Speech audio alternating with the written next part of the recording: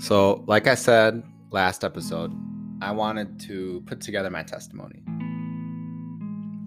So, that's what I've been mostly attempting to do the last several days, but I've been finding it to be very difficult.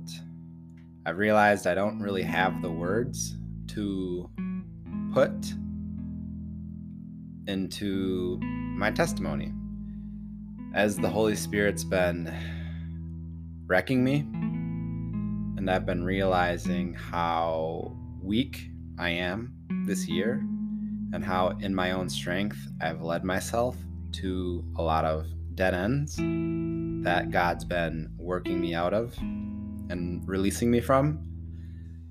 I simply don't have the words to put to a lot of things that are going on right now. And not that I'm in anything significantly sinful.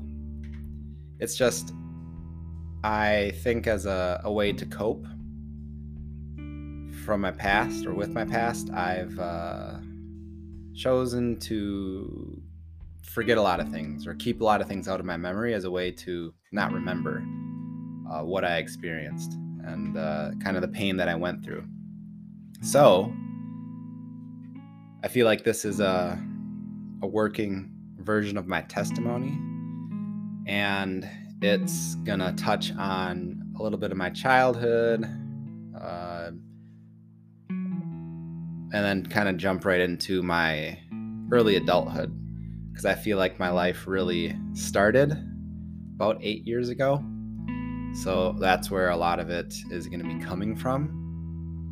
And certainly a lot of my testimony is after I got baptized, and then after the end of 2021 and the beginning of 2022, and how I've had a vision to get into ministry since then. So I feel like my story of recognizing that I am walking with God is very young. It's in its infancy stage, and I don't want to claim to have an understanding of who I am and what my life is going to be like and really what it's been like, because I am only 32. And something I've been realizing is, if I keep up the work that I started this year, seems like it won't be until my 50s when I have a better understanding of who I am. It's going to take time, and I recognize that. So the testimony I'm going to share is,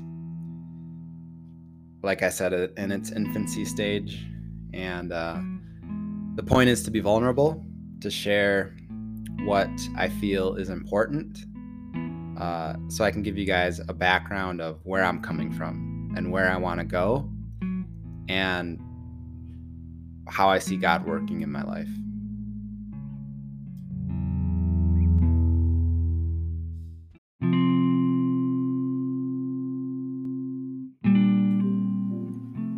I would say my testimony, or my life as of today, is split up into about 4 phases.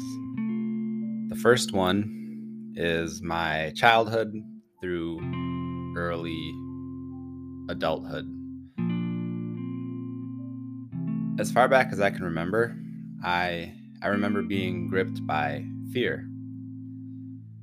It was something that was deeply rooted in me. I had no voice because of it.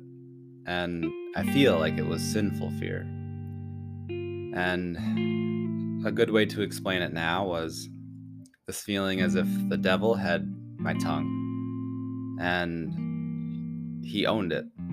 And it just kept me silent for the most part. And when I did speak, it was words of destruction and hate, putting people down. So the devil had a hold on my tongue, and it kept me from having my internal voice to process things that went on. My internal voice, which kept me from knowing who I was and what I wanted to do, as well as my external voice to voice anything to people. And so because of that, I didn't have any real relationships because nobody knew me, because I didn't know myself. And something I always desired was connection, to be seen and to have meaningful relationships. And most of all, I wanted to have a romance. I wanted to be with a girl who I loved. I wanted to be in love, and I wanted to just be loved. Something I always wanted. Also, something worth noting was my family. The way my parents parented, my dad was a provider. He fell into that cliche of providing financially and things physically, but he was absolutely absent emotionally. He had 5 boys and didn't teach us how to become men, didn't teach us a lot of things. And so he just felt like an absent figure. I never had a father figure, but my dad, he always made a good amount of money. We had a nice house. We had a cabin with some land on Lake Superior, and we had things, and it was nice, but there was always this big hole in me, and I think my brothers as well, because of that emotional piece that was missing. It's key. As a father now, I know it's key and how absolutely it is important, and just never had it. And as a result, my mom overcompensated and then brought her own kind of mess into our lives. And I know now how important it is to be a father, how it's being a father and a husband. They're both my absolute priorities just after my relationship with God. And so everything I do is for the benefit of my wife and my children. So that kind of sums up my first phase. That went until about 24 years of age, when in 2014, I had just gone back to school, back to college. I had taken a break the year before because I went heavy into the partying and drinking and got lost in that. And like I said, due to a lack of focus, due to a lack of who I am, not knowing who I was, I didn't know what I wanted to do with school. And so I struggled with school. I also just got out of my first real relationship with a woman who introduced me to Jesus. We dated for about 2 years. So it was Thanksgiving of 2014 when I woke up to the news that my brother had died. And not only had he died, he shot himself in the head. So he committed suicide. And that phase of my life went from about 2014 to 2019. But right after my brother's suicide, I recognized what the wages of sin were. And it exposed to me everything wrong in my life and everything wrong with my family.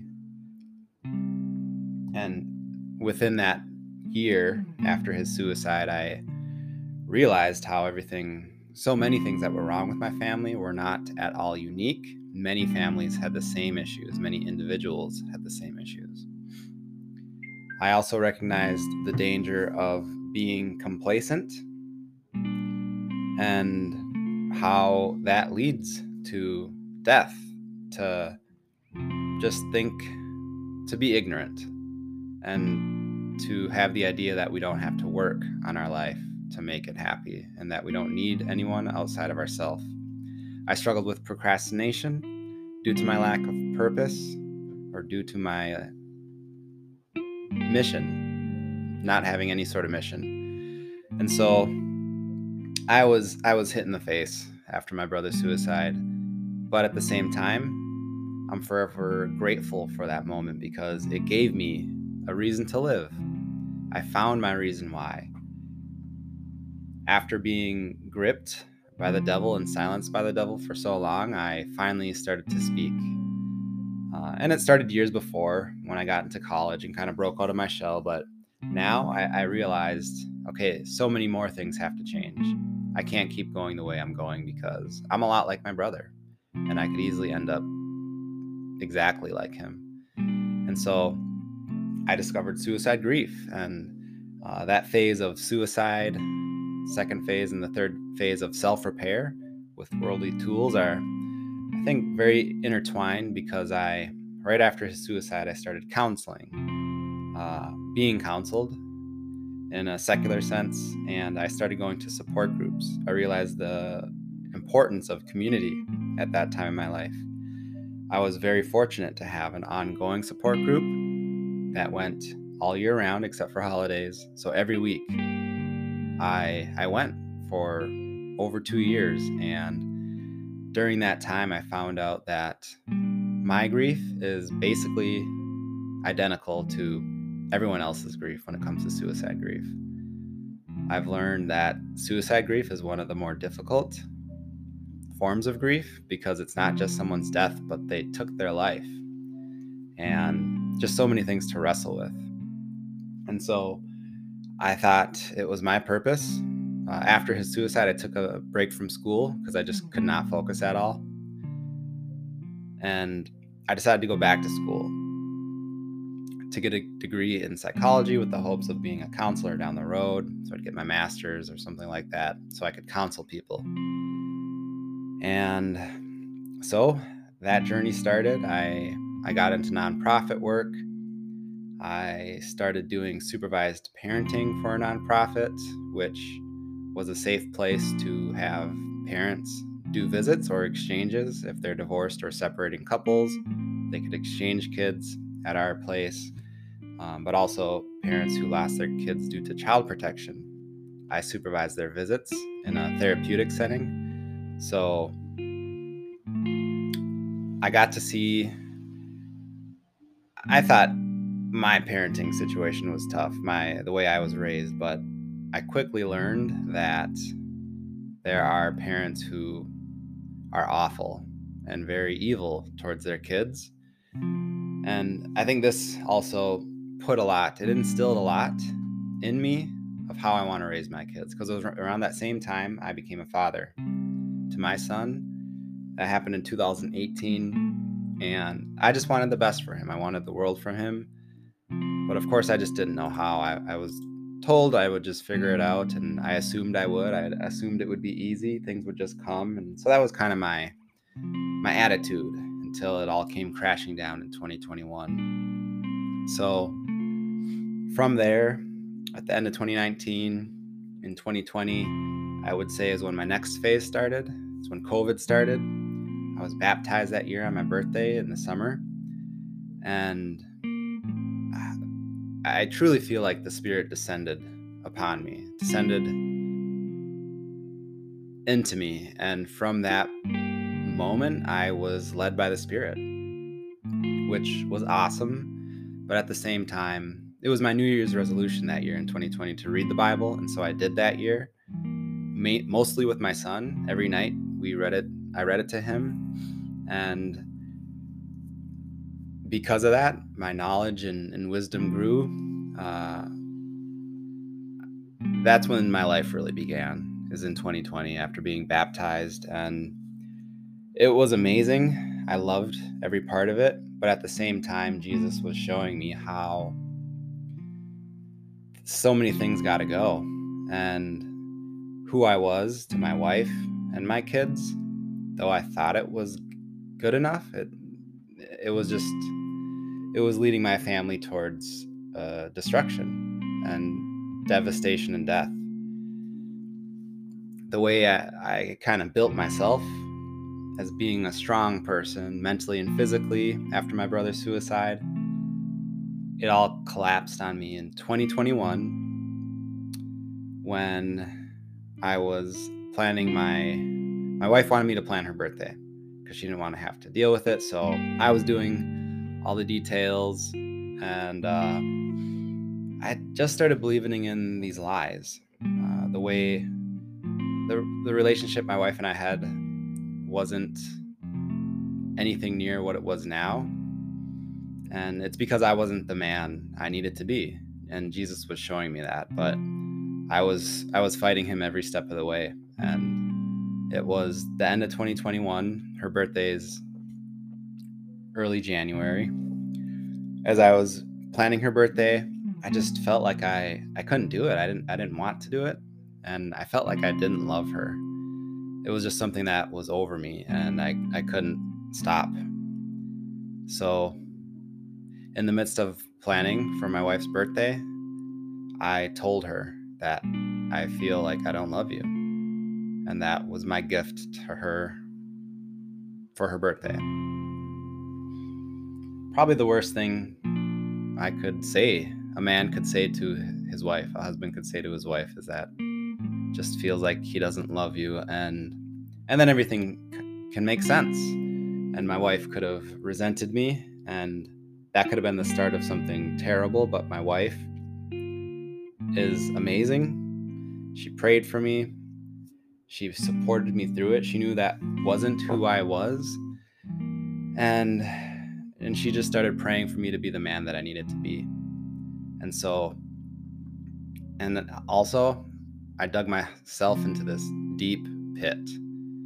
And I felt like I had nothing left. There was nowhere I could go. I was done. So I actually relied on Jesus from that point. I see it as him extending a rope miles down into this pit I dug myself, and he started encouraging me to climb. It's just a single rope, and I just used my body to climb it.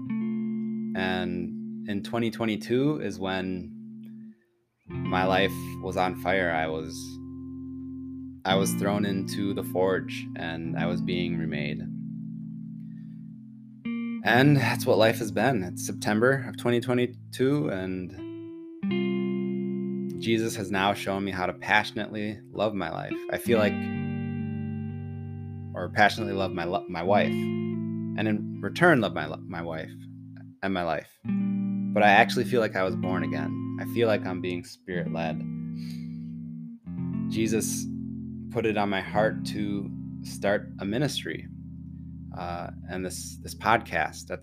My life is completely changing, and I feel like it's for the good. I found a podcast, a ministry called Men in the Arena, ran by Jim Ramos, and that's been one of the best resources I've found so far, because not only is his heart true from what I've heard, his heart is after Jesus, and Jesus has done a lot of amazing work in his life. But he has these guys on his podcast who talk about amazing things. They talk about how their mission is to love their wife, absolutely, only second to Jesus, and their kids as well. They want to be the best fathers that they can possibly be. And so does Jim Ramos. He wants to be the best father and husband, and he's in his mid-50s. All these other guys are around that same age or older. Seems like the average age is 50 to 70, sometimes a little bit younger, and then older too. And I just started to put myself in the shoes of older men who are 20 years ahead of me. And that's how I want my life to be next year. Not in 20 years, but next year. I realized the faults that I walked in, the wide path I took, the easy route.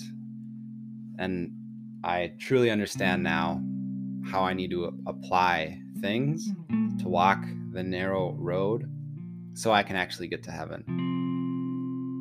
And I need to serve people. I need to feed his sheep. Jim Ramos has a platform where he lets people share their stories. Now, I've learned some men are fortunate enough to have fathers who got it and raised them in a family that was awesome. Not perfect, but they were raised in a way where they could, in their 20s, go right into it, or even younger. And they went into ministry at a very young age.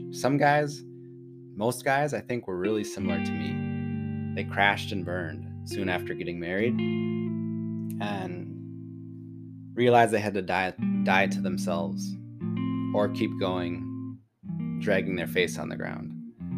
And all the guys on the podcast chose not to drag around. They became new men to honor their wives and their kids and to be a testimony to the power of God and to glorify God. That's why they do everything, and that's what I want to do. I want to glorify God with my family. I want to be a representation of the glory of God by having a truly amazing and loving family. And I want that now in my 30s. I don't want to wait till I'm 50 or older. It started this year. It really started this year. My relationship with my wife is completely different. I realize how I need her. The reason I told her I didn't love her is because my parents got divorced. I didn't know what it meant to actually give everything I had to another person. So that's what I had to do with my wife. I had to accept I absolutely need her. I had to become the spiritual leader of my family. I had to be spirit-led. I can't do this on my own. I can't come up with my own plan and devise my own strategy. Jesus has to do that for me, and I just do as he wishes. He gave me a vision, and I'm trying to fulfill that. I'm trying to put better men into my life. I'm trying to be a better man for men in my life. And this year, my life has actually started. I feel like I'm actually living for something very clearly. It's not as mystical as it was in 2020 or last year. It's very clear. It's also very difficult. I feel like as I was preparing for this podcast, the devil was in my mouth again, keeping me, holding me back. But last night, my wife, she helped to release that. And that's just the amazing woman that she is. She really is the best wife a man could ask for. And I'm so grateful for that. That's what I've been realizing this year, is how amazing she is. And that's what I want every man to have. I want to be a guy on some platform talking about how, just like all these other guys, so many other guys, I'm out there trying to help guys. I'm trying to feed his sheep. And that starts with my home. If my home isn't right, if it's not obviously a loving home, then it's not going to work. So that's where it started this year. And my mission is to be the man that my wife needs, the man that my daughter needs, because I want her to marry a man better than me. I want to walk her down the aisle someday and hand her off to a man I know is better than I am. I want my son to strive to be, at the very worst, the great man that I want to become. And my wife deserves that great man. She does. And so my mission, I testify today that as I walk with Jesus, my mission is to step into the lives, to impact,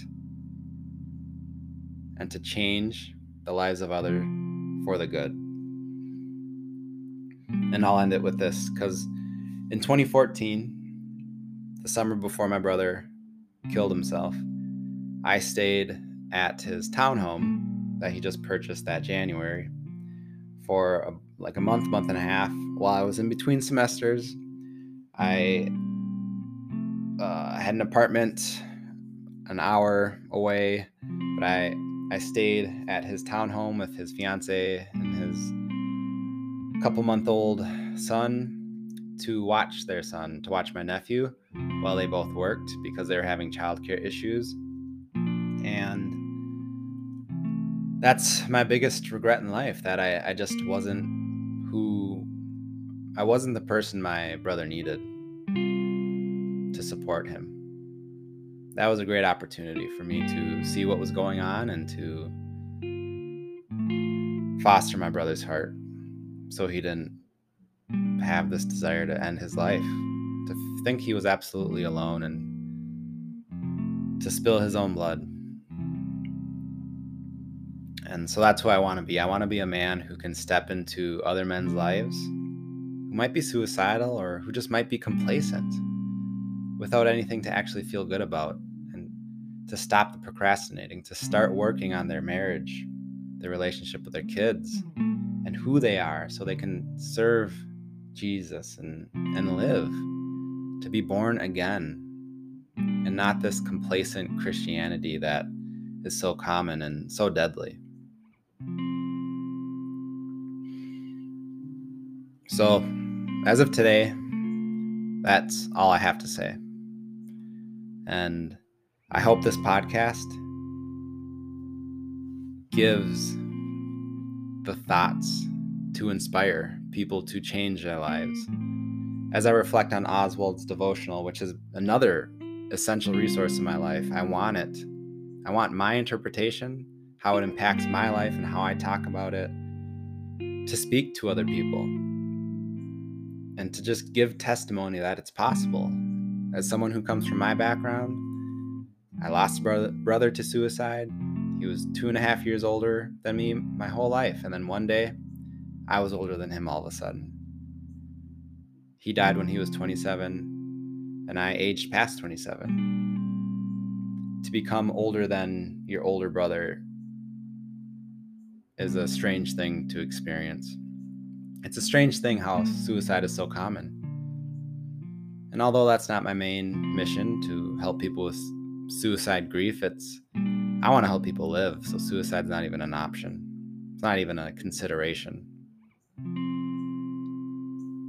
I want people to go after Jesus and do what he wants them to do.